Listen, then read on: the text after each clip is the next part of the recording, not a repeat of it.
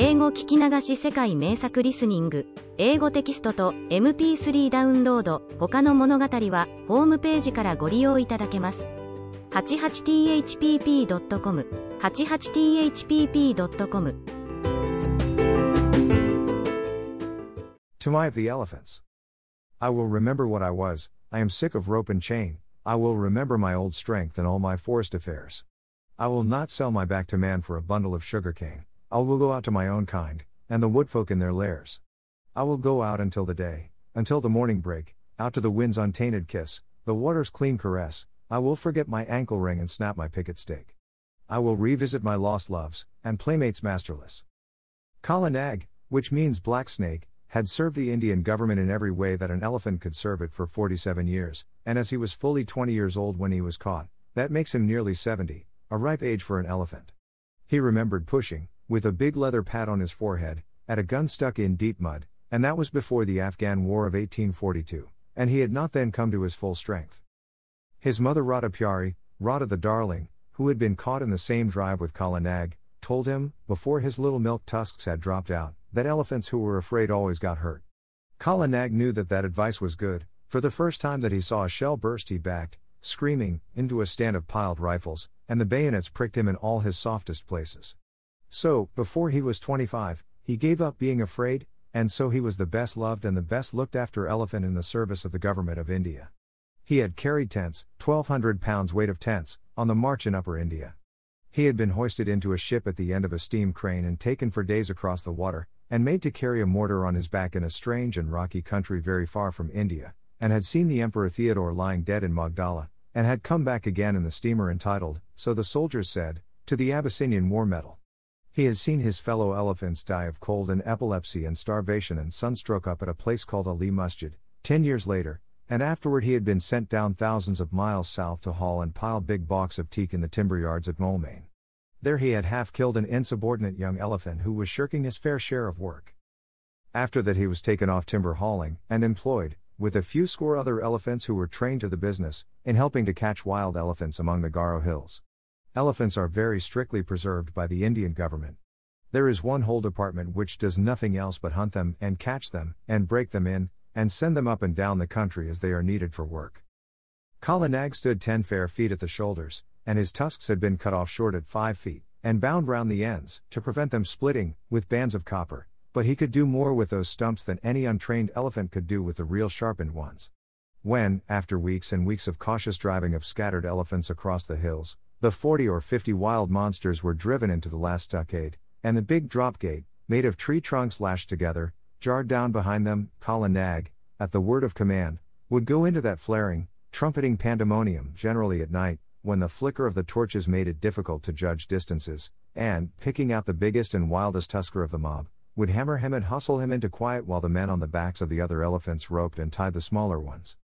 There was nothing in the way of fighting that Kala Nag, the old wise black snake, did not know, for he had stood up more than once in his time to the charge of the wounded tiger, and, curling up his soft trunk to be out of harm's way, had knocked the springing brute sideways in midair with a quick sickle cut of his head, that he had invented all by himself, had knocked him over, and kneeled upon him with his huge knees till the life went out with a gasp and a howl, and there was only a fluffy striped thing on the ground for Kala Nag to pull by the tail.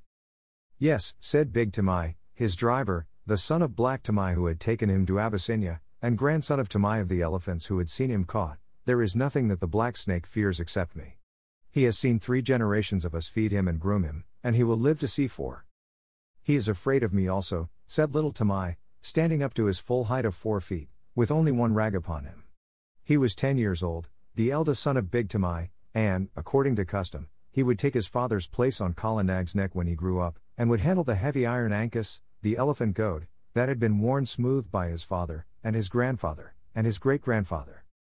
He knew what he was talking of, for he had been born under Kala Nag's shadow, had played with the end of his trunk before he could walk, had taken him down to water as soon as he could walk, and Kala Nag would no more have dreamed of disobeying his shrill little orders than he would have dreamed of killing him on that day when Big Tamai carried the little brown baby under Kala Nag's tusks, and told him to salute his master that was to be. Yes, said little Tamai, he is afraid of me, and he took long strides up to Kala Nag, called him a fat old pig, and made him lift up his feet one after the other. Wah, said little Tamai, thou art a big elephant, And he wagged his fluffy head, quoting his father. The government may pay for elephants, but they belong to us mahouts. When thou art old, Kala Nag, there will come some rich Raja, and he will buy thee from the government, on account of thy size and thy manners, and then thou wilt have nothing to do but to carry gold earrings in thy ears, and a gold howdah on thy back, and a red cloth covered with gold on thy sides, and walk at the head of the processions of the king. Then I shall sit on thy neck, O Kala Nag, with a silver ankus, and men will run before us with golden sticks, crying, room for the king's elephant. That will be good, Kala Nag, but not so good as this hunting in the jungles. Umph, said Big Tamai. Thou art a boy, and as wild as a buffalo calf. This running up and down among the hills is not the best government service. I am getting old, and I do not love wild elephants. Give me brick elephant lines, one stall to each elephant, and big stumps to tie them to safely, and flat, broad roads to exercise upon, instead of this come and go camping. Aha, the Kanpur barracks were good. There was a bazaar close by, and only 3 hours work a day. Little Tamai remembered the Kanpur elephant lines and said nothing. He very much preferred the camp life, and hated those broad, flat roads, with the daily grubbing for grass in the forage reserve, and the long hours when there was nothing to do except to watch Kala Nag fidgeting in his pickets. What little Tamai liked was to scramble up bridle paths that only an elephant could take, the dip into the valley below, the glimpses of the wild elephants browsing miles away, the rush of the frightened pig and peacock under Kala Nag's feet, the blinding warm rains when all the hills and valleys smoked, the beautiful misty mornings when nobody knew where they would camp that night, the steady, cautious drive of the wild elephants, and the mad rush and blaze and hullabaloo of the last night's drive, when the elephants poured into the stockade like boulders in a landslide, found that they could not get out, and flung themselves at the heavy posts only to be driven back by yells and flaring torches and volleys of blank cartridge. Even a little boy could be of use there, and Tamai was as useful as 3 boys. He would get his torch and wave it, and yell with the best. But the really good time came when the driving out began, and the Keta, that is, the stockade, looked like a picture of the end of the world, and men had to make signs to one another, because they could not hear themselves speak. Then little Tamai would climb up to the top of one of the quivering stockade posts, his sun-bleached brown hair flying loose all over his shoulders, and he looking like a goblin in the torchlight. And as soon as there was a lull you could hear his high-pitched yells of encouragement to Kala Nag, above the trumpeting and crashing, and snapping of ropes, and groans of the tethered elephants. Mael, Kala Nag. Go on, Black Snake, Dantu. Give him the tusk, Samalo. Careful, Marrow. Mar. Hit him, mind the post. Ar. Hi. Yai. Kia ah. He would shout, and the big fight between Kala Nag and the wild elephant would sway to and fro across the Keta, and the old elephant catchers would wipe the sweat out of their eyes, and find time to nod to little Tamai wriggling with joy on the top of the posts. He did more than wriggle. One night he slid down from the post and slipped in between the elephants and threw up the loose end of a rope, which had dropped, to a driver who was trying to get a purchase on the leg of a kicking young calf. Calves always give more trouble than full-grown animals. Kala Nag saw him, caught him in his trunk, and handed him up to Big Tamai, who slapped him then and there, and put him back on the post. Next morning he gave him a scolding and said, Are not good brick elephant lines and a little tent carrying enough, that thou must needs go elephant catching on thy own account, little worthless? Now those foolish hunters, whose pay is less than my pay, have spoken to Peterson Sahib of the matter. Little Tamai was frightened. He did not know much of white men, but Peterson Sahib was the greatest white man in the world to him. He was the head of all the Keta operations, the man who caught all the elephants for the government of India, and who knew more about the ways of elephants than any living man. What will happen? Said little Tamai. Happen. The worst that can happen. Peterson Sahib is a madman. Else why should he go hunting these wild devils? He may even require thee to be an elephant catcher, to sleep anywhere in these fever-filled jungles, and at last to be trampled to death in the Keta. It is well that this nonsense ends safely. Next week the catching is over, and we of the plains are sent back to our stations. Then we will march on smooth roads, and forget all this hunting. But, son, I am angry that thou shouldst meddle in the business that belongs to these dirty Assamese jungle folk. Kala Nag will obey none but me, so I must go with him into the Keta, but he is only a fighting elephant, and he does not help to rope them. So I sit at my ease, as befits a mahout, not a mere hunter, a mahout, I say, and a man who gets a pension at the end of his service. Is the family of Tamai of the elephants to be trodden underfoot in the dirt of a Keta? Bad one. Wicked one. Worthless son. Go and wash Kala Nag and attend to his ears, and see that there are no thorns in his feet. Or else Peterson Sahib will surely catch thee and make thee a wild hunter, a follower of elephant's foot tracks, a jungle bear. Bah! Shame! Go! Little Tamai went off without saying a word, but he told Kala Nag all his grievances while he was examining his feet. No matter, said Little Tamai, turning up the fringe of Kala Nag's huge right ear. They have said my name to Peterson Sahib, and perhaps, who knows? Hi! That is a big thorn that I have pulled out.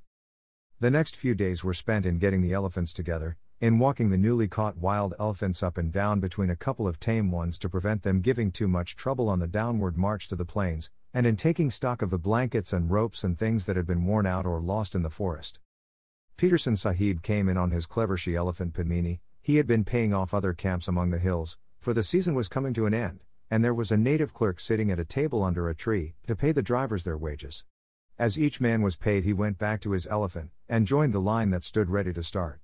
The catchers, and hunters, and beaters, the men of the regular Quetta, who stayed in the jungle year in and year out, sat on the backs of the elephants that belonged to Peterson Sahib's permanent force, or leaned against the trees with their guns across their arms, and made fun of the drivers who were going away, and laughed when the newly caught elephants broke the line and ran about. Big Tamai went up to the clerk with Little Tamai behind him, and Machua Appa, the head tracker, said in an undertone to a friend of his, "There goes one piece of good elephant stuff at least. 'Tis a pity to send that young jungle cock to molt in the plains." Now Peterson Sahib had ears all over him, as a man must have who listens to the most silent of all living things, the wild elephant. He turned where he was lying all along on Padmini's back and said, "What is that? I did not know of a man among the plains drivers who had wit enough to rope even a dead elephant. This is not a man, but a boy. He went into the Quetta at the last drive, and threw Burmau there the rope, when we were trying to get that young calf with the blotch on his shoulder away from his mother." Machua Appa pointed at Little Tamai, and Peterson Sahib looked, and Little Tamai bowed to the earth. "He throw a rope? He is smaller than a picket pin." "Little one, what is thy name?" said Peterson Sahib. Little Tamai was too frightened to speak, but Kala Nag was behind him, and Tamai made a sign with his hand, and the elephant caught him up in his trunk and held him level with Padmini's forehead, in front of the great Peterson Sahib. Then Little Tamai covered his face with his hands, for he was only a child, and except where elephants were concerned, he was just as bashful as a child could be. "Oh," said Peterson Sahib, smiling underneath his mustache, "and why didst thou teach thy elephant that trick? Was it to help thee steal green corn from the roofs of the houses when the ears are put out to dry?" "Not green corn, protector of the poor, melons," said Little Tamai, and all the men sitting about broke into a roar of laughter. Most of them had taught their elephants that trick when they were boys. Little Tamai was hanging 8 feet up in the air, and he wished very much that he were 8 feet underground. "He is Tamai, my son, Sahib," said Big Tamai, scowling. "He is a very bad boy, and he will end in a jail, Sahib." "Of that I have my doubts," said Peterson Sahib. "A boy who can face a full Quetta at his age does not end in jails. See, little one, here are 4 annas to spend in sweetmeats because thou hast a little head under that great thatch of hair. In time thou mayest become a hunter too." Big Tamai scowled more than ever. "Remember, though, that Quettas are not good for children to play in," Peterson Sahib went on. "Must I never go there, Sahib?"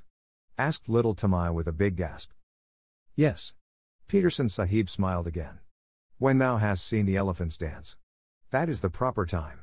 Come to me when thou hast seen the elephants dance, and then I will let thee go into all the Quettas." There was another roar of laughter, for that is an old joke among elephant catchers, and it means just never. There are great cleared flat places hidden away in the forest that are called elephants' ballrooms, but even these are only found by accident, and no man has ever seen the elephants dance. When a driver boasts of his skill and bravery, the other drivers say, "And when didst thou see the elephants dance?" Kala Nag put Little Tamai down, and he bowed to the earth again and went away with his father, and gave the silver 4 anna piece to his mother, who was nursing his baby brother, and they all were put up on Kala Nag's back, and the line of grunting, squealing elephants rolled down the hill path to the plains.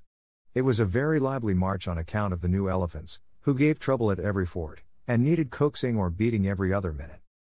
Big Tamai prodded Kala Nag spitefully, for he was very angry, but Little Tamai was too happy to speak. Peterson Sahib had noticed him, and given him money, so he felt as a private soldier would feel if he had been called out of the ranks and praised by his commander-in-chief. What did Peterson Sahib mean by the elephant dance? He said, at last, softly to his mother. Big Tamai heard him and grunted. that thou shouldst never be one of these hill buffaloes of trackers. That was what he meant. Oh, you in front, what is blocking the way? An Assamese driver, 2 or 3 elephants ahead, turned round angrily, crying, "Bring up Kala Nag, and knock this youngster of mine into good behavior. Why should Peterson Sahib have chosen me to go down with you donkeys of the rice fields? Lay your beast alongside, Tamai, and let him prod with his tusks. By all the gods of the hills, these new elephants are possessed, or else they can smell their companions in the jungle." Kala Nag hit the new elephant in the ribs and knocked the wind out of him. As Big Tamai said, "We have swept the hills of wild elephants at the last catch. It is only your carelessness in driving. Must I keep order along the whole line?" "Hear him," said the other driver. "We have swept the hills." "Ho! Ho! You are very wise, you plains people. Anyone but a mudhead who never saw the jungle would know that the drives are ended for the season. Therefore all the wild elephants tonight will, but why should I waste wisdom on a river turtle? What will they do?" Little Tamai called out. "Oh, little one! Art thou there? Well, I will tell thee, for thou hast a cool head. They will dance, and it behooves thy father, who has swept all the hills of all the elephants, to double chain his pickets tonight." "What talk is this?" said Big Tamai. "For 40 years, father and son, we have tended elephants, and we have never heard such moonshine about dances." "Yes, but a plainsman who lives in a hut knows only the 4 walls of his hut. Well, leave thy elephants unshackled tonight and see what comes. As for their dancing, I have seen the place where, Bapri Bap. How many windings has the Dihang River? Here is another ford, and we must swim the calves. Stop still, you behind there." And in this way, talking and wrangling and splashing through the rivers, they made their first march to a sort of receiving camp for the new elephants. But they lost their tempers long before they got there. Then the elephants were chained by their hind legs to their big stumps of pickets, and extra ropes were fitted to the new elephants, and the fodder was piled before them, and the hill drivers went back to Peterson Sahib through the afternoon light, telling the plains drivers to be extra careful that night, and laughing when the plains drivers asked the reason. Little Tamai attended to Kala Nag's supper, and as evening fell, wandered through the camp, unspeakably happy, in search of a tom-tom. When an Indian child's heart is full, he does not run about and make a noise in an irregular fashion. He sits down to a sort of revel all by himself. And little Tamai had been spoken to by Peterson Sahib. If he had not found what he wanted, I believe he would have been ill. But the sweetmeat seller in the camp lent him a little tom-tom, a drum beaten with the flat of the hand, and he sat down, cross-legged, before Kala Nag as the stars began to come out, the tom-tom in his lap, and he thumped and he thumped and he thumped, and the more he thought of the great honor that had been done to him, the more he thumped, all alone among the elephant fodder. There was no tune and no words, but the thumping made him happy. The new elephants strained at their ropes, and squealed and trumpeted from time to time, and he could hear his mother in the camp hut putting his small brother to sleep with an old song about the great god Shiv, who once told all the animals what they should eat. It is a very soothing lullaby, and the first verse says, "Shiv, who poured the harvest and made the winds to blow, sitting at the doorways of a day of long ago, gave to each his portion, food and toil and fate, from the king upon the gutty to the beggar at the gate. All things made he, Shiva the preserver. Mahadeo. Mahadeo. He made all, thorn for the camel, fodder for the kine, and mother's heart for sleepy head, O little son of mine." Little Tamai came in with a joyous tunk-a-tunk at the end of each verse, till he felt sleepy and stretched himself on the fodder at Kala Nag's side. At last the elephants began to lie down one after another as is their custom, till only Kala Nag at the right of the line was left standing up, and he rocked slowly from side to side, his ears put forward to listen to the night wind as it blew very slowly across the hills. The air was full of all the night noises that, taken together, make one big silence, the click of one bamboo stem against the other, the rustle of something alive in the undergrowth, the scratch and squawk of a half-waked bird. Birds are awake in the night much more often than we imagine, and the fall of water ever so far away. Little Tamai slept for some time, and when he waked it was brilliant moonlight, and Kala Nag was still standing up with his ears cocked. Little Tamai turned, rustling in the fodder, and watched the curve of his big back against half the stars in heaven, and while he watched he heard, so far away that it sounded no more than a pinhole of noise pricked through the stillness, the hoot-toot of a wild elephant. All the elephants in the lines jumped up as if they had been shot, and their grunts at last waked the sleeping mahouts, and they came out and drove in the picket pegs with big mallets, and tightened this rope and knotted that till all was quiet. One new elephant had nearly grubbed up his picket, and Big Tamai took off Kala Nag's leg chain and shackled that elephant forefoot to hind foot, but slipped a loop of grass string round Kala Nag's leg, and told him to remember that he was tied fast. He knew that he and his father and his grandfather had done the very same thing hundreds of times before. Kala Nag did not answer to the order by gurgling, as he usually did. He stood still, looking out across the moonlight, his head a little raised and his ears spread like fans, up to the great folds of the Garo hills. "Tend to him if he grows restless in the night," said Big Tamai to Little Tamai, and he went into the hut and slept. Little Tamai was just going to sleep, too, when he heard the coir string snap with a little tang, and Kala Nag rolled out of his pickets as slowly and as silently as a cloud rolls out of the mouth of a valley. Little Tamai pattered after him, barefooted, down the road in the moonlight, calling under his breath, "Kala Nag! Kala Nag! Take me with you, oh Kala Nag!" The elephant turned, without a sound, took 3 strides back to the boy in the moonlight, put down his trunk, swung him up to his neck, and almost before Little Tamai had settled his knees, slipped into the forest. There was one blast of furious trumpeting from the lines, and then the silence shut down on everything, and Kala Nag began to move.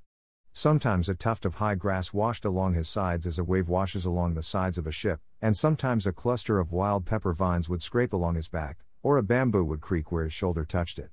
But between those times he moved absolutely without any sound, drifting through the thick Garo forest as though it had been smoke. He was going uphill, but though Little Tamai watched the stars in the rifts of the trees, he could not tell in what direction. Then Kala Nag reached the crest of the ascent and stopped for a minute, and Little Tamai could see the tops of the trees lying all speckled and furry under the moonlight for miles and miles, and the blue-white mist over the river in the hollow. Tamai leaned forward and looked, and he felt that the forest was awake below him, awake and alive and crowded. A big brown fruit-eating bat brushed past his ear, a porcupine's quills rattled in the thicket, and in the darkness between the tree stems he heard a hog bear digging hard in the moist warm earth, and snuffing as it digged. Then the branches closed over his head again, and Kala Nag began to go down into the valley, not quietly this time, but as a runaway gun goes down a steep bank, in one rush. The huge limbs moved as steadily as pistons, 8 feet to each stride, and the wrinkled skin of the elbow points rustled. The undergrowth on either side of him ripped with a noise like torn canvas, and the saplings that he heaved away right and left with his shoulders sprang back again and banged him on the flank, and great trails of creepers, all matted together, hung from his tusks as he threw his head from side to side and plowed out his pathway. Then Little Tamai laid himself down close to the great neck lest a swinging bough should sweep him to the ground, and he wished that he were back in the lines again. The grass began to get squashy, and Kala Nag's feet sucked and squelched as he put them down, and the night mist at the bottom of the valley chilled Little Tamai. There was a splash and a trample, and the rush of running water, and Kala Nag strode through the bed of a river, feeling his way at each step. Above the noise of the water, as it swirled round the elephant's legs, Little Tamai could hear more splashing and some trumpeting both upstream and down, great grunts and angry snortings, and all the mist about him seemed to be full of rolling, wavy shadows. "Aye," he said, half aloud, his teeth chattering. "The elephant folk are out tonight. It is the dance, then." Kala Nag swashed out of the water, blew his trunk clear, and began another climb. But this time he was not alone, and he had not to make his path. That was made already, 6 feet wide, in front of him, where the bent jungle grass was trying to recover itself and stand up. Many elephants must have gone that way only a few minutes before. Little Tamai looked back, and behind him a great wild tusker with his little pig's eyes glowing like hot coals was just lifting himself out of the misty river. Then the trees closed up again, and they went on and up, with trumpetings and crashings, and the sound of breaking branches on every side of them. At last Kala Nag stood still between 2 tree trunks at the very top of the hill. They were part of a circle of trees that grew round an irregular space of some 3 or 4 acres, and in all that space, as Little Tamai could see, the ground had been trampled down as hard as a brick floor.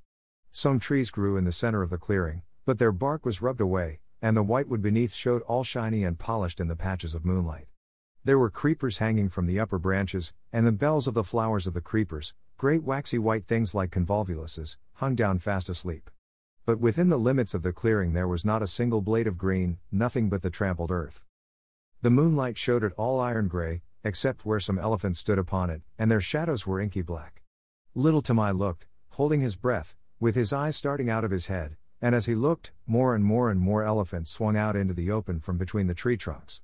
Little Tamai could only count up to 10, and he counted again and again on his fingers till he lost count of the tens, and his head began to swim. Outside the clearing he could hear them crashing in the undergrowth as they worked their way up the hillside, but as soon as they were within the circle of the tree trunks they moved like ghosts. There were white-tusked wild males, with fallen leaves and nuts and twigs lying in the wrinkles of their necks and the folds of their ears, fat, slow-footed she-elephants, with restless, little pinky black calves only 3 or 4 feet high running under their stomachs, young elephants with their tusks just beginning to show, and very proud of them, lanky, scraggy old mate elephants, with their hollow anxious faces, and trunks like rough bark, savage old bull elephants, scarred from shoulder to flank with great wheals and cuts of bygone fights, and the caked dirt of their solitary mud baths dropping from their shoulders, and there was one with a broken tusk and the marks of the full stroke, the terrible drawing scrape, of a tiger's claws on his side. They were standing head to head, or walking to and fro across the ground in couples, or rocking and swaying all by themselves, scores and scores of elephants. Tamai knew that so long as he lay still on Kala Nag's neck nothing would happen to him, for even in the rush and scramble of a Quetta drive a wild elephant does not reach up with his trunk and drag a man off the neck of a tame elephant. And these elephants were not thinking of men that night. Once they started and put their ears forward when they heard the chinking of a leg iron in the forest, but it was Padmini, Peterson Sahib's pet elephant, her chain snapped short off, grunting, snuffling up the hillside. She must have broken her pickets and come straight from Peterson Sahib's camp, and little Tamai saw another elephant, one that he did not know, with deep rope galls on his back and breast. He, too, must have run away from some camp in the hills about. At last there was no sound of any more elephants moving in the forest, and Kala Nag rolled out from his station between the trees and went into the middle of the crowd, clucking and gurgling, and all the elephants began to talk in their own tongue, and to move about. Still lying down, little Tamai looked down upon scores and scores of broadbacks, and wagging ears, and tossing trunks, and little rolling eyes. He heard the click of tusks as they crossed other tusks by accident, and the dry rustle of trunks twined together, and the chafing of enormous sides and shoulders in the crowd, and the incessant flick and hiss of the great tails. Then a cloud came over the moon, and he sat in black darkness. But the quiet, steady hustling and pushing and gurgling went on just the same. He knew that there were elephants all round Kala Nag, and that there was no chance of backing him out of the assembly, so he set his teeth and shivered. In a Quetta at least there was torchlight and shouting, but here he was all alone in the dark, and once a trunk came up and touched him on the knee. Then an elephant trumpeted, and they all took it up for 5 or 10 terrible seconds. The dew from the trees above spattered down like rain on the unseen backs, and a dull booming noise began, not very loud at first, and little Tamai could not tell what it was. But it grew, and Kala Nag lifted up one forefoot and then the other, and brought them down on the ground, 1 2, 1 2, as steadily as trip hammers. The elephants were stamping all together now, and it sounded like a war drum beaten at the mouth of a cave. The dew fell from the trees till there was no more left to fall, and the booming went on, and the ground rocked and shivered, and little Tamai put his hands up to his ears to shut out the sound.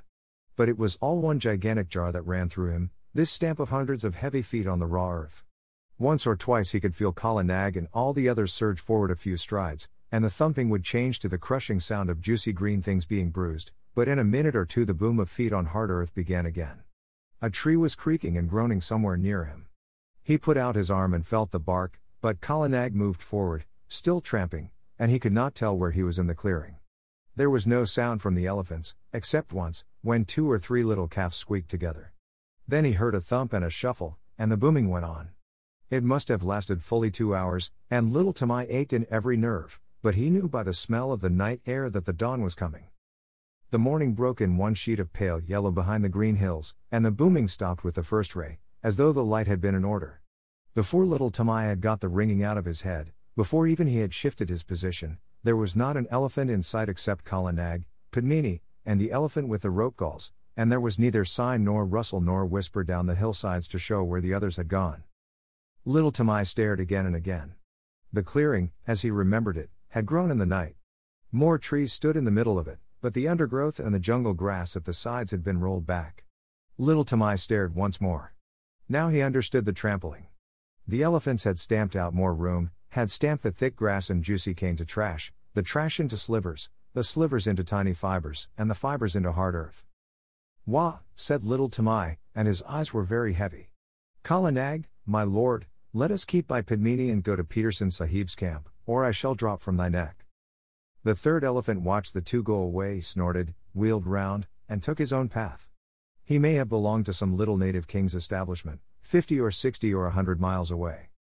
2 hours later, as Peterson Sahib was eating early breakfast, his elephants, who had been double-chained that night, began to trumpet, and Padmini, mired to the shoulders, with Kala Nag, very footsore, shambled into the camp.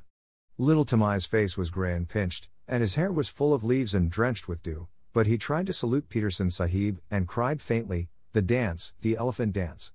I have seen it, and I die." As Kala Nag sat down, he slid off his neck in a dead faint.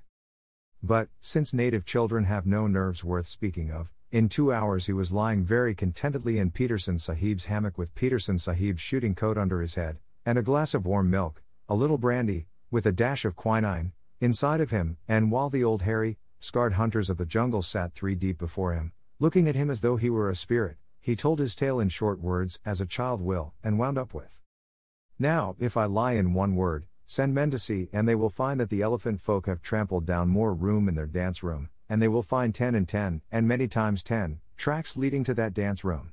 They made more room with their feet. I have seen it. Kala Nag took me, and I saw. Also Kala Nag is very leg weary." Little Tamai lay back and slept all through the long afternoon and into the twilight, and while he slept Peterson Sahib and Machua Appa followed the track of the 2 elephants for 15 miles across the hills. Peterson Sahib had spent 18 years in catching elephants, and he had only once before found such a dance place. Machua Appa had no need to look twice at the clearing to see what had been done there, or to scratch with his toe in the packed, rammed earth. "The child speaks truth," said he. "All this was done last night, and I have counted 70 tracks crossing the river. See, Sahib, where Padmini's leg iron cut the bark of that tree. Yes, she was there too." They looked at one another and up and down, and they wondered.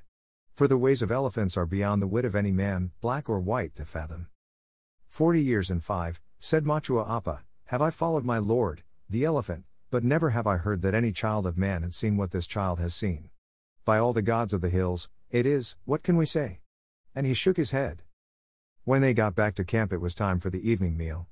Peterson Sahib ate alone in his tent, but he gave orders that the camp should have 2 sheep and some fowls, as well as a double ration of flour and rice and salt, for he knew that there would be a feast. Big Tamai had come up hotfoot from the camp in the plains to search for his son and his elephant, and now that he had found them he looked at them as though he were afraid of them both. And there was a feast by the blazing campfires in front of the lines of picketed elephants, and little Tamai was the hero of it all.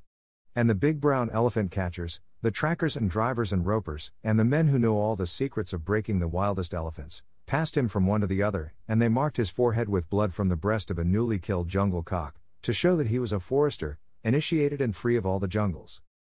And at last, when the flames died down, and the red light of the logs made the elephants look as though they had been dipped in blood too, Machua Appa, the head of all the drivers of all the Kedas, Machua Appa, Peterson Sahib's other self, who had never seen a made road in 40 years, Machua Appa, who was so great that he had no other name than Machua Appa, leapt to his feet, with little Tamai held high in the air above his head, and shouted, "Listen, my brothers. Listen, too, you my lords in the lines there, for I, Machua Appa, am speaking.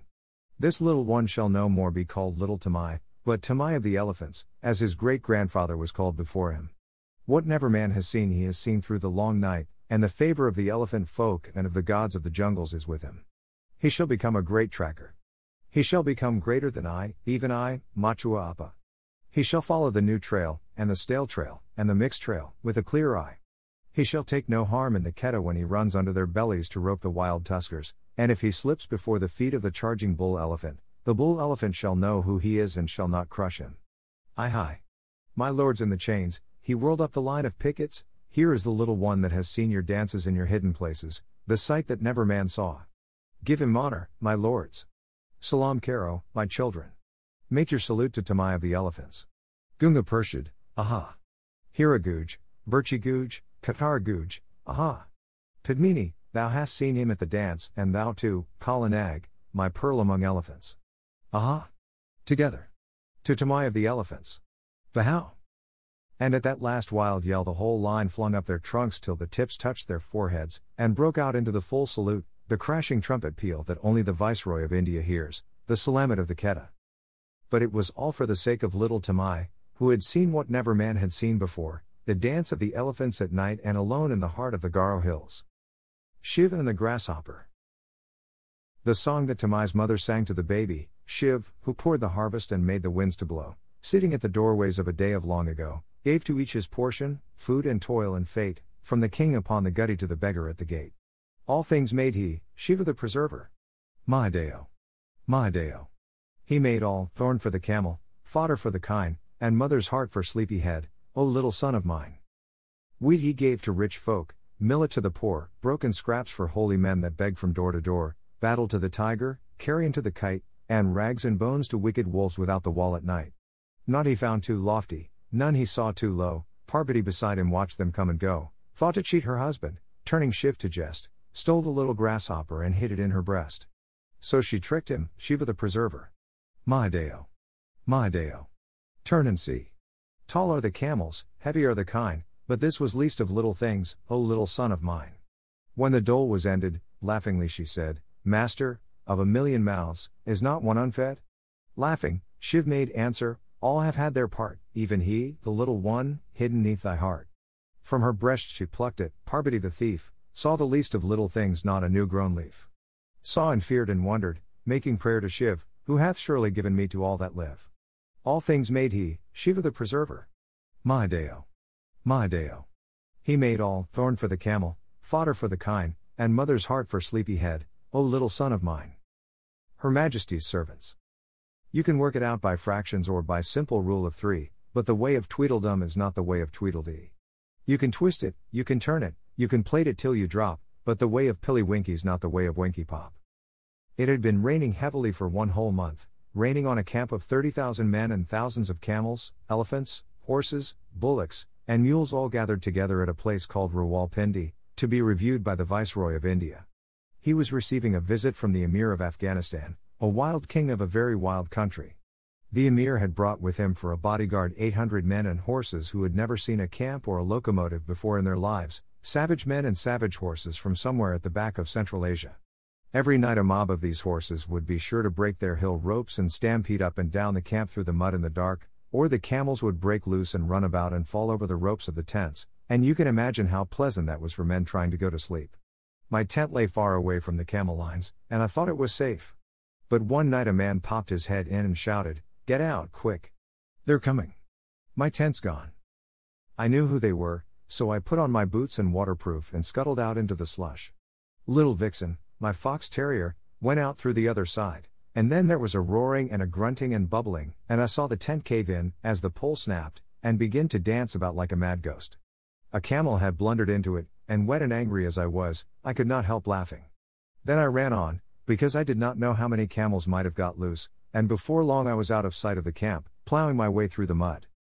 At last I fell over the tail end of a gun, and by that knew I was somewhere near the artillery lines where the cannon were stacked at night. As I did not want to plotter about any more in the drizzle and the dark, I put my waterproof over the muzzle of one gun, and made a sort of wigwam with 2 or 3 rammers that I found, and lay along the tail of another gun, wondering where Vixen had got to, and where I might be. Just as I was getting ready to go to sleep I heard a jingle of harness and a grunt, and a mule passed me shaking his wet ears. He belonged to a screw gun battery, for I could hear the rattle of the straps and rings and chains and things on his saddle pad.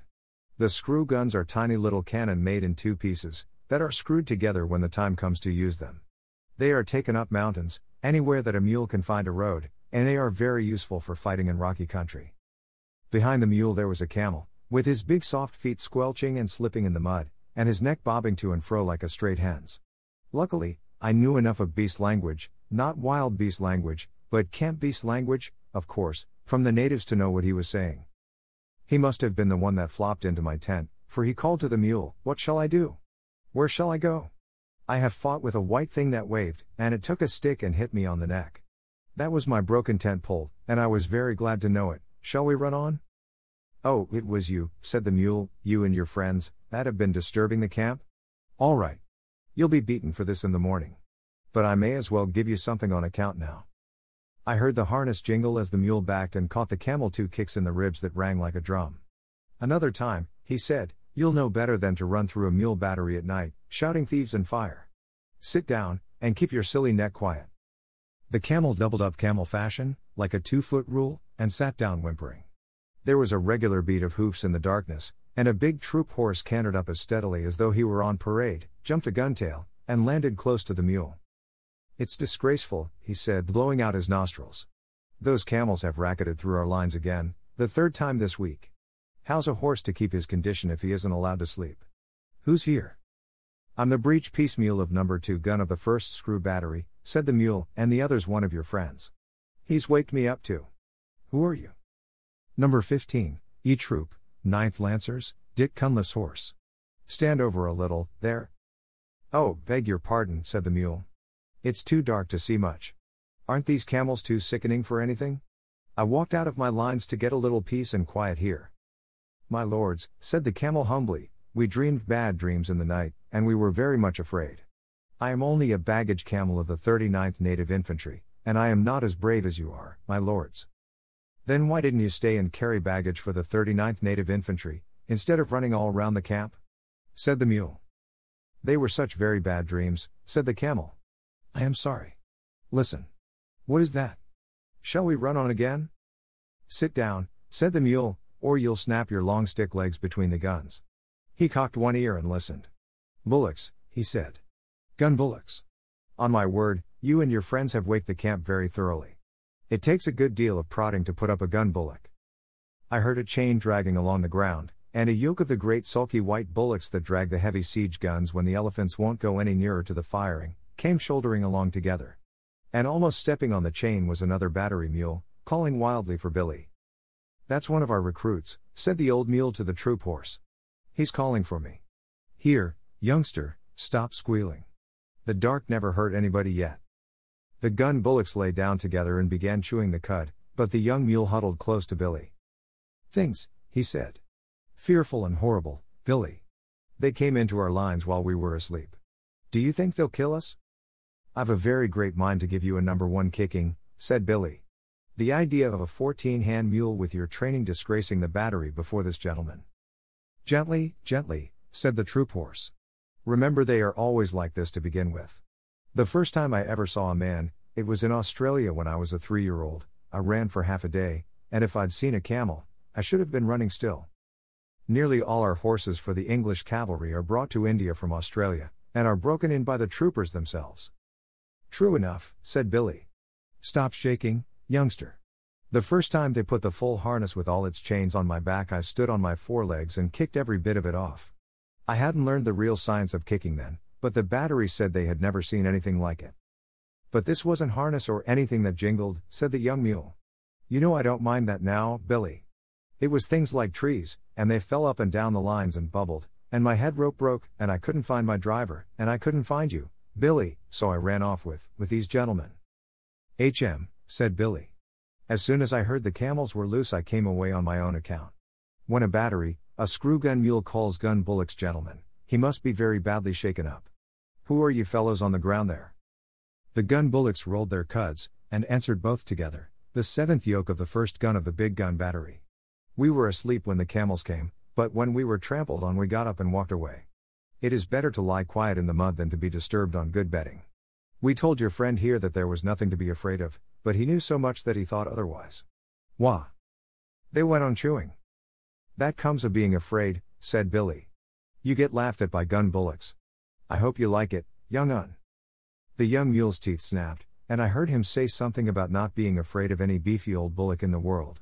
But the bullocks only clicked their horns together and went on chewing. Now, don't be angry after you've been afraid. That's the worst kind of cowardice, said the troop horse. Anybody can be forgiven for being scared in the night, I think, if they see things they don't understand. We've broken out of our pickets, again and again, 450 of us, just because a new recruit got to telling tales of whip snakes at home in Australia till we were scared to death of the loose ends of our head ropes. That's all very well in camp, said Billy.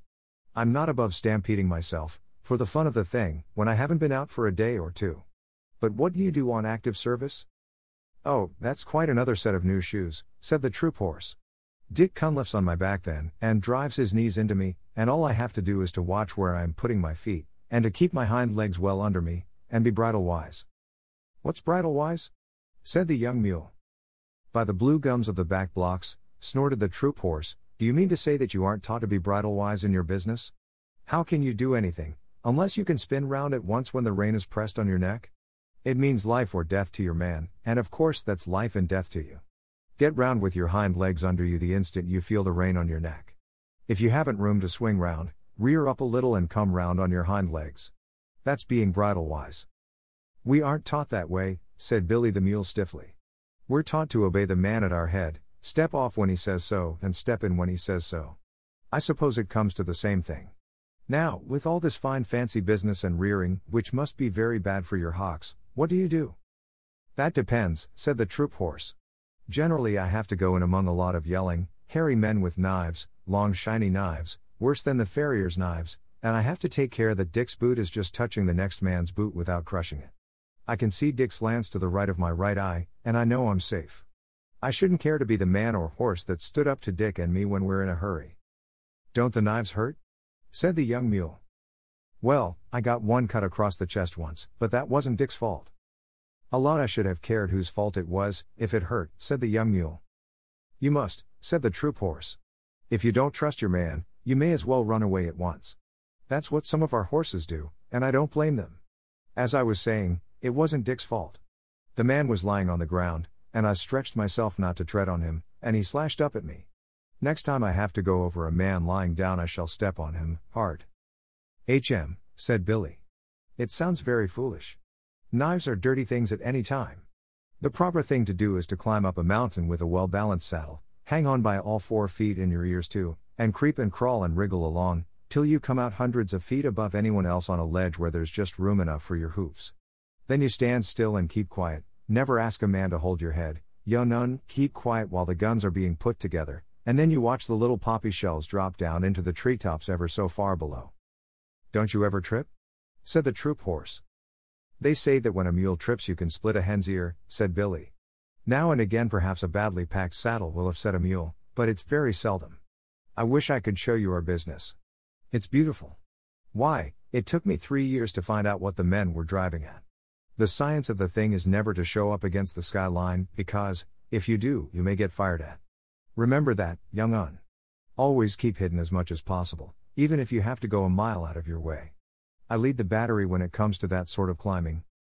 Fired it without the chance of running into the people who are firing, said the troop horse, thinking hard. I couldn't stand that. I should want to charge, with Dick. Oh, no, you wouldn't. You know that as soon as the guns are in position they'll do all the charging. That's scientific and neat. But knives, pa. The baggage camel had been bobbing his head to and fro for some time past, anxious to get a word in edgewise. Then I heard him say, as he cleared his throat, nervously. I have fought a little, but not in that climbing way or that running way. No. Now you mention it, said Billy, you don't look as though you were made for climbing or running, much. Well, how was it, old hay bales? The proper way, said the camel. We all sat down. Oh, my crupper and breastplate, said the troop horse under his breath. Sat down. We sat down, 100 of us, the camel went on, in a big square, and the men piled our packs and saddles, outside the square, and they fired over our backs, the men did, on all sides of the square. What sort of men? Any men that came along? Said the troop horse. They teach us in riding school to lie down and let our masters fire across us, but Dick Cunliffe is the only man I'd trust to do that. It tickles my girths, and, besides, I can't see with my head on the ground. What does it matter who fires across you? Said the camel. There are plenty of men and plenty of other camels close by, and a great many clouds of smoke. I am not frightened then. I sit still and wait. And yet, said Billy, you dream bad dreams and upset the camp at night. Well. Before I'd lie down, not to speak of sitting down, and let a man fire across me, my heels and his head would have something to say to each other. Did you ever hear anything so awful as that? There was a long silence, and then one of the gun bullocks lifted up his big head and said, This is very foolish indeed. There is only one way of fighting. Oh, go on, said Billy. Please don't mind me. I suppose you fellows fight standing on your tails. Only one way, said the two together. They must have been twins, this is that way. To put all 20 yoke of us to the big gun as soon as Two Tails trumpets. Two Tails is camp slang for the elephant. What is Two Tails trumpet for? Said the young mule. To show that he is not going any nearer to the smoke on the other side. Two Tails is a great coward. Then we tug the big gun all together, heya, hulla. Heya. Hulla. We do not climb like cats nor run like calves. We go across the level plain, 20 yoke of us, till we are unyoked again, and we graze while the big guns talk across the plain to some town with mud walls, and pieces of the wall fall out, and the dust goes up as though many cattle were coming home. Oh. And you choose that time for grazing? Said the young mule. That time or any other. Eating is always good. We eat till we are yoked up again and tug the gun back to where Two Tails is waiting for it. Sometimes there are big guns in the city that speak back, and some of us are killed, and then there is all the more grazing for those that are left. This is fate. Nonetheless, Two Tails is a great coward. That is the proper way to fight. We are brothers from Hapur. Our father was a sacred bull of Shiva. We have spoken. Well, I've certainly learned something tonight, said the troop horse. Do you gentlemen of the screw gun battery feel inclined to eat when you are being fired at with big guns and Two Tails is behind you? About as much as we feel inclined to sit down and let men sprawl all over us, or run into people with knives. I never heard such stuff. A mountain ledge, a well-balanced load, a driver you can trust to let you pick your own way, and I'm your mule. But, the other things, no, said Billy, with a stamp of his foot. Of course, said the troop horse, everyone is not made in the same way, and I can quite see that your family, on your father's side, would fail to understand a great many things. Never you mind my family on my father's side, said Billy angrily, for every mule hates to be reminded that his father was a donkey. My father was a southern gentleman, and he could pull down and bite and kick into rags every horse he came across. Remember that, you big brown Brumby. Brumby means wild horse without any breeding. Imagine the feelings of Sonol if a car horse called her a skate, and you can imagine how the Australian horse felt. I saw the white of his eye glitter in the dark. See here, you son of an imported Malaga jackass, he said between his teeth, I'd have you know that I'm related on my mother's side to Carbine, winner of the Melbourne Cup, and where I come from we aren't accustomed to being ridden over roughshod by any parrot-mouthed, pig-headed mule in a popgun pea-shooter battery. Are you ready? On your hind legs. Squealed Billy. They both reared up facing each other, and I was expecting a furious fight, when a gurgly, rumbly voice called out of the darkness to the right, Children, what are you fighting about there? Be quiet. Both beasts dropped down with a snort of disgust, for neither horse nor mule can bear to listen to an elephant's voice. It's Two Tails, said the troop horse. I can't stand him. A tail at each end isn't fair. My feelings exactly, said Billy, crowding into the troop horse for company. We're very alike in some things. I suppose we've inherited them from our mothers, said the troop horse. It's not worth quarreling about. Hi. Two Tails, are you tied up? Yes, said Two Tails, with a laugh all up his trunk. I'm picketed for the night. I've heard what you fellows have been saying. But don't be afraid. I'm not coming over. The bullocks and the camel said, half aloud, afraid of Two Tails, what nonsense. And the bullocks went on, we are sorry that you heard, but it is true. Two Tails, why are you afraid of the guns when they fire? Well, said Two Tails, rubbing one hind leg against the other, exactly like a little boy saying a poem, I don't quite know whether you'd understand. We don't, but we have to pull the guns, said the bullocks. I know it, and I know you are a good deal braver than you think you are. But it's different with me. My battery captain called me a pachydermatous anachronism the other day. That's another way of fighting, I suppose? Said Billy, who was recovering his spirits. You don't know what that means, of course, but I do. It means betwixt and between, and that is just where I am. I can see inside my head what will happen when a shell bursts, and you bullocks can't. I can, said the troop horse. At least a little bit. I try not to think about it. I can see more than you, and I do think about it. I know there's a great deal of me to take care of, and I know that nobody knows how to cure me when I'm sick. All they can do is to stop my driver's pay till I get well, and I can't trust my driver. Ah, said the troop horse. That explains it. I can trust Dick.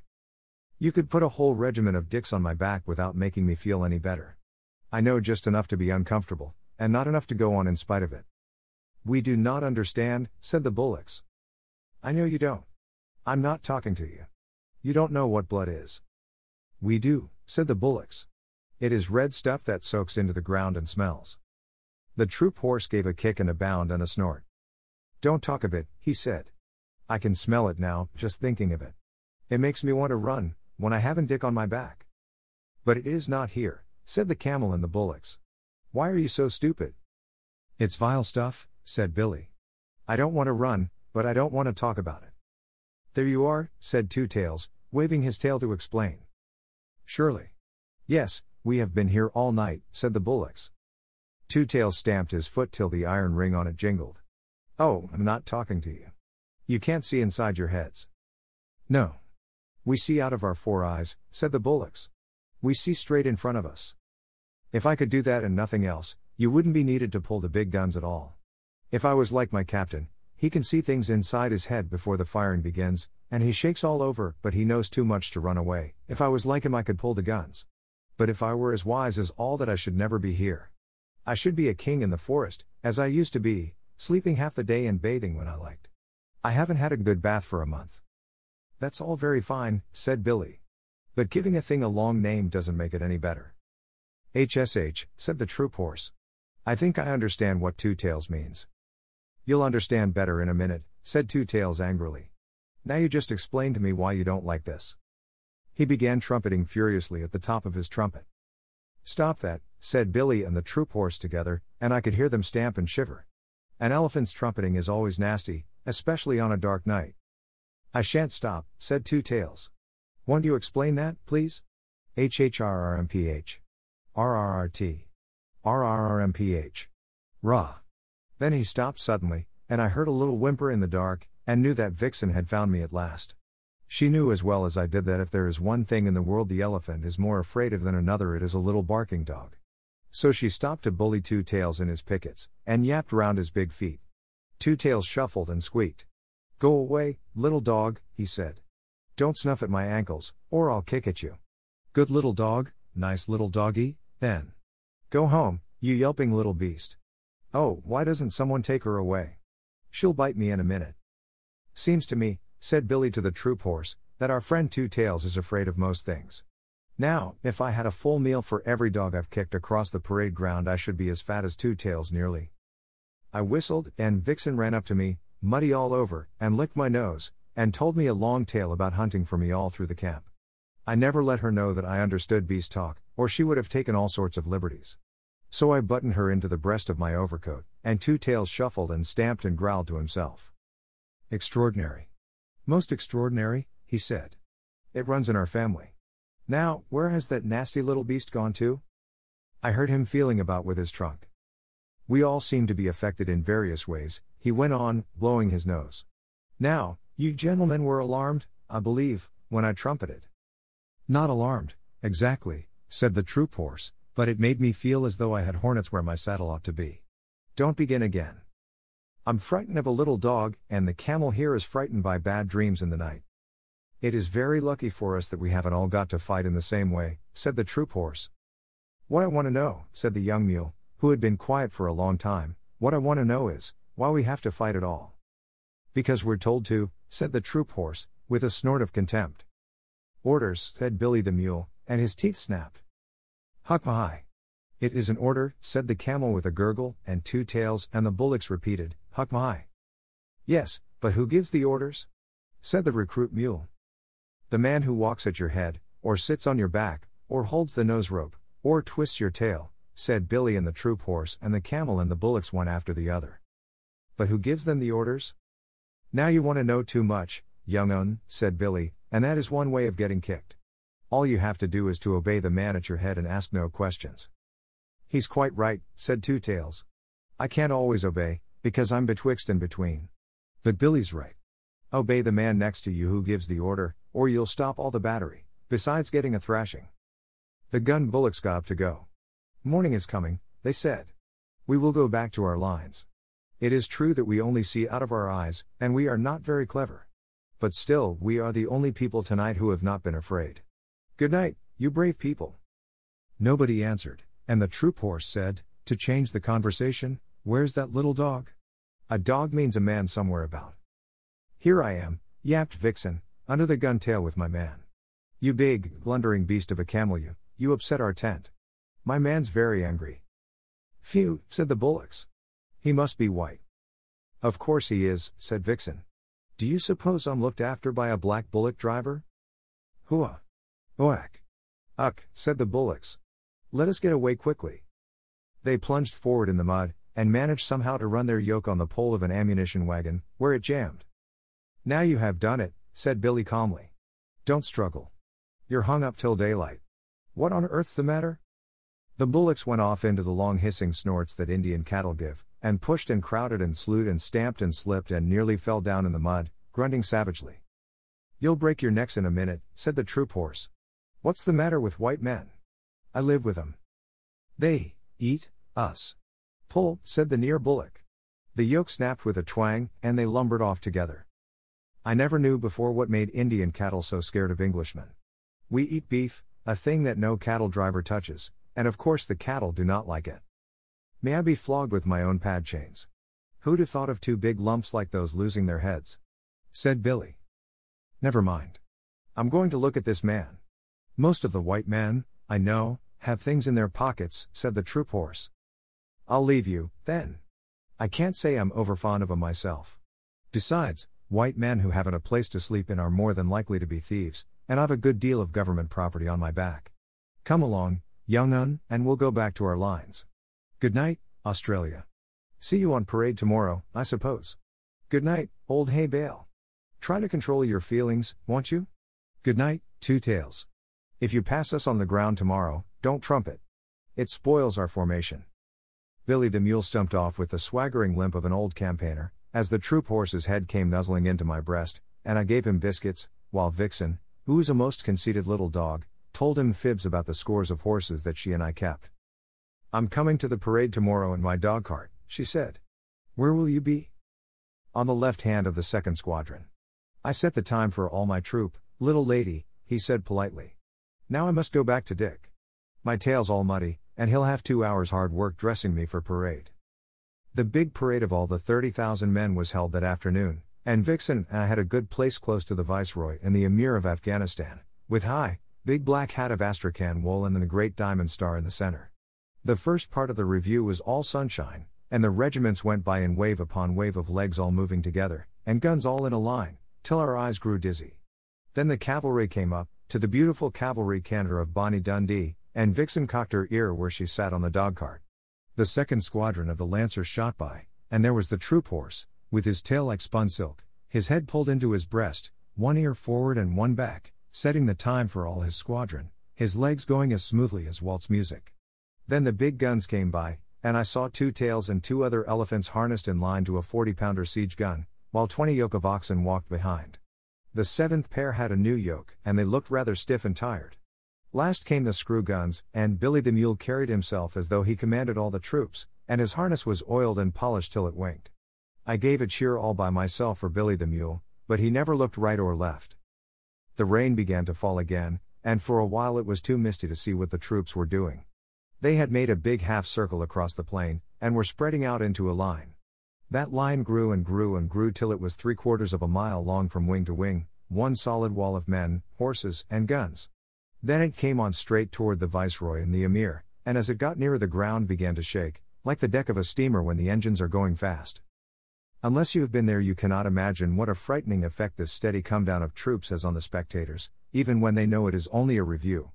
I looked at the Emir. Up till then he had not shown the shadow of a sign of astonishment or anything else. But now his eyes began to get bigger and bigger, and he picked up the reins on his horse's neck and looked behind him. For a minute it seemed as though he were going to draw his sword and slash his way out through the English men and women in the carriages at the back. Then the advance stopped dead, the ground stood still, the whole line saluted, and 30 bands began to play all together. That was the end of the review, and the regiments went off to their camps in the rain, and an infantry band struck up with "The animals went in 2 by 2, hurrah! The animals went in 2 by 2, the elephant and the battery mule, and they all got into the ark for to get out of the rain." Then I heard an old grizzled, long-haired Central Asian chief, who had come down with the Emir, asking questions of a native officer. "Now," said he, "in what manner was this wonderful thing done?" And the officer answered, "An order was given, and they obeyed." "But are the beasts as wise as the men?" said the chief. "They obey as the men do. Mule, horse, elephant, or bullock, he obeys his driver, and the driver his sergeant, and the sergeant his lieutenant, and the lieutenant his captain, and the captain his major, and the major his colonel, and the colonel his brigadier commanding 3 regiments, and the brigadier the general, who obeys the viceroy, who is the servant of the empress. Thus it is done." "Would it were so in Afghanistan," said the chief, "for there we obey only our own wills." "And for that reason," said the native officer, twirling his mustache, "your Emir whom you do not obey must come here and take orders from our viceroy." Parade Song of the Camp Animals. Elephants of the gun teams we lent to Alexander the strength of Hercules, the wisdom of our foreheads, the cunning of our knees, we bowed our necks to service, they ne'er were loosed again, make way there, way for the 10-foot teams of the 40-pounder train. Gun bullocks those heroes in their harnesses avoid a cannonball, and what they know of powder upsets them one and all. Then we come into action and tug the guns again, make way there, way for the 20 yoke of the 40-pounder train. Cavalry horses by the brand on my shoulder, the finest of tunes is played by the lancers, hussars, and dragoons, and it's sweeter than stables or water to me, the cavalry canter of Bonnie Dundee. Then feed us and break us and handle and groom, and give us good riders and plenty of room, and launch us in column of squadron and see the way of the war horse to Bonnie Dundee. Screw gun mules as me and my companions were scrambling up a hill, the path was lost in rolling stones, but we went forward still, for we can wriggle and climb, my lads, and turn up everywhere, oh, it's our delight on a mountain height, with a leg or two to spare. Good luck to every sergeant, then, that lets us pick our road, bad luck to all the driver men that cannot pack a load, for we can wriggle and climb, my lads, and turn up everywhere, oh, it's our delight on a mountain height, with a leg or two to spare. Commissariat camels we haven't a camelty tune of our own to help us trollop along, but every neck is a hair trombone, RTT ta ta ta. Is a hair trombone, and this our marching song, can't, don't, shan't, won't. Pass it along the line. Somebody's pack has slid from his back, wish it were only mine. Somebody's load has tipped off in the road, cheer for a halt and a row. Yar. GRR. R.